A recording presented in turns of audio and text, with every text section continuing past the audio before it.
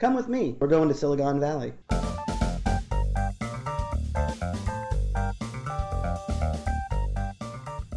As I'm embarking on creating an issue of one of my fanzines about metal, I sort of started to revisit some of my early metal experiences and then realized there was a band that not only fit the zine, but also Silicon Valley. And it was weird that I hadn't thought of this before.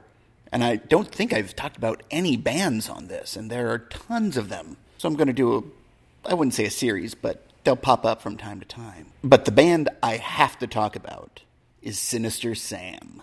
And Sinister Sam was a metal act, but they were more than that. And I want to read from Doug fucking Steele's website that he has a little section dedicated to Sinister Sam. And it says here, being inspired by Bay Area thrash metal bands like Forbidden and Violence, as well as eclectic bands like Fishbone, Frank Zappa, and Mr. Bungle, Sam got its shit together. Their music started combining elements of funk and jazz, always surrounded by a metal core. Guitar solos were crazy, but not prominent in every song. The first demo was Catfish Gumbo, recorded in 1991 at Prairie Sun Studios in Cotati, California. Now, I had that demo, and it was phenomenal. And the song Work is probably the best example of their concept, because it was metal at times, sliding into that funk with this incredible bassist. I think his name was Aaron Liebold. We might have interviewed him for the Cactus Club documentary, because Sinister Sam, the only two times I saw him live were both at the Cactus, and just a hell of a live act. But what's really impressive about the whole thing is that it's always metal. It's always driving. It's heavy, but it's not super heavy. But it works.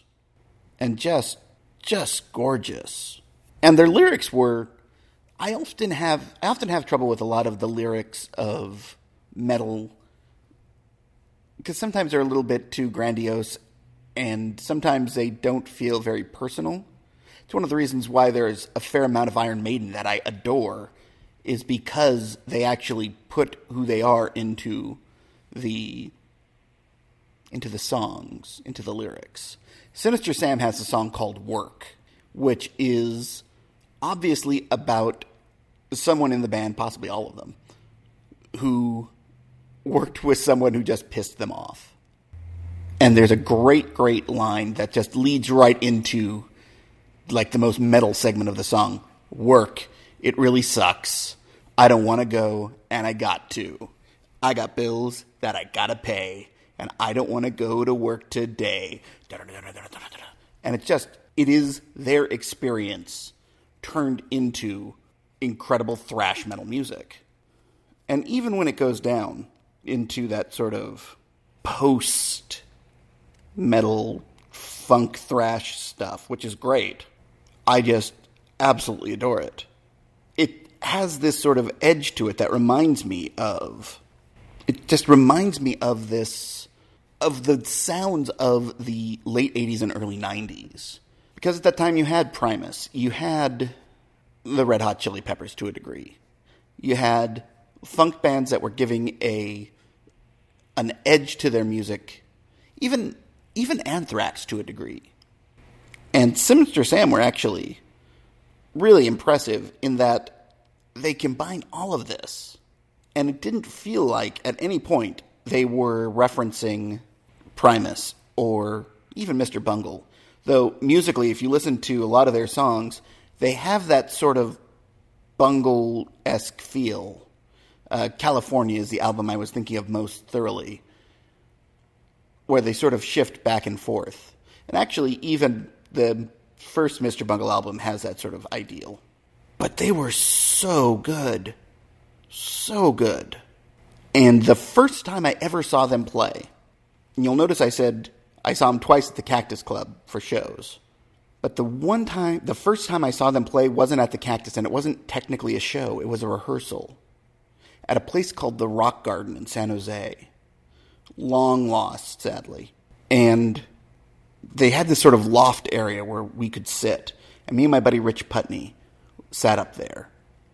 looking down at them rehearsing, and I think they played every single song off the demo. And I think my favorite is called Lecter. No, Work. Work is probably the best. But Lecter is amazing. And they played all of them. And it was just the guys of the band, me, Rich, and another dude. Might have been Mike Helicakis. I don't know. I honestly don't remember. But I remember just having my chin on top of the sort of the edge of the loft sort of wall thing that looked down. And just being amazed at what I was seeing, what I was hearing. Because these guys were putting on a hell of a show in the rock garden, in the rehearsal space. It's moments like that mean a lot to me. Because it's something both personal and grand, I guess the way to put it. And I think I maybe talked to one of them. I think I talked to the drummer for a few minutes after the rehearsal ended. But what I walked away from that wasn't that, hey, I know Sinister Sam. It was, holy shit, these guys wail. Such a great show, even though it wasn't a show. It was just a rehearsal. Sinister Sam is one of those bands that defines what San Jose music was trying to do in the late 80s and early 90s. And it's what San Jose has sort of lost. Because it wasn't too long after this that we started to see bands like Insolence, that sort of Salmon to a degree. It sort of started to get bigger appeal. And then Smash Mouth ruined everything. Sinister Sam's a great band, and if you can, go to Doug fucking Steele, that's DougFCKNSTEELE.com/Sinister-Sam/ and check out all of it. It's great. It is an amazing, amazing record of this band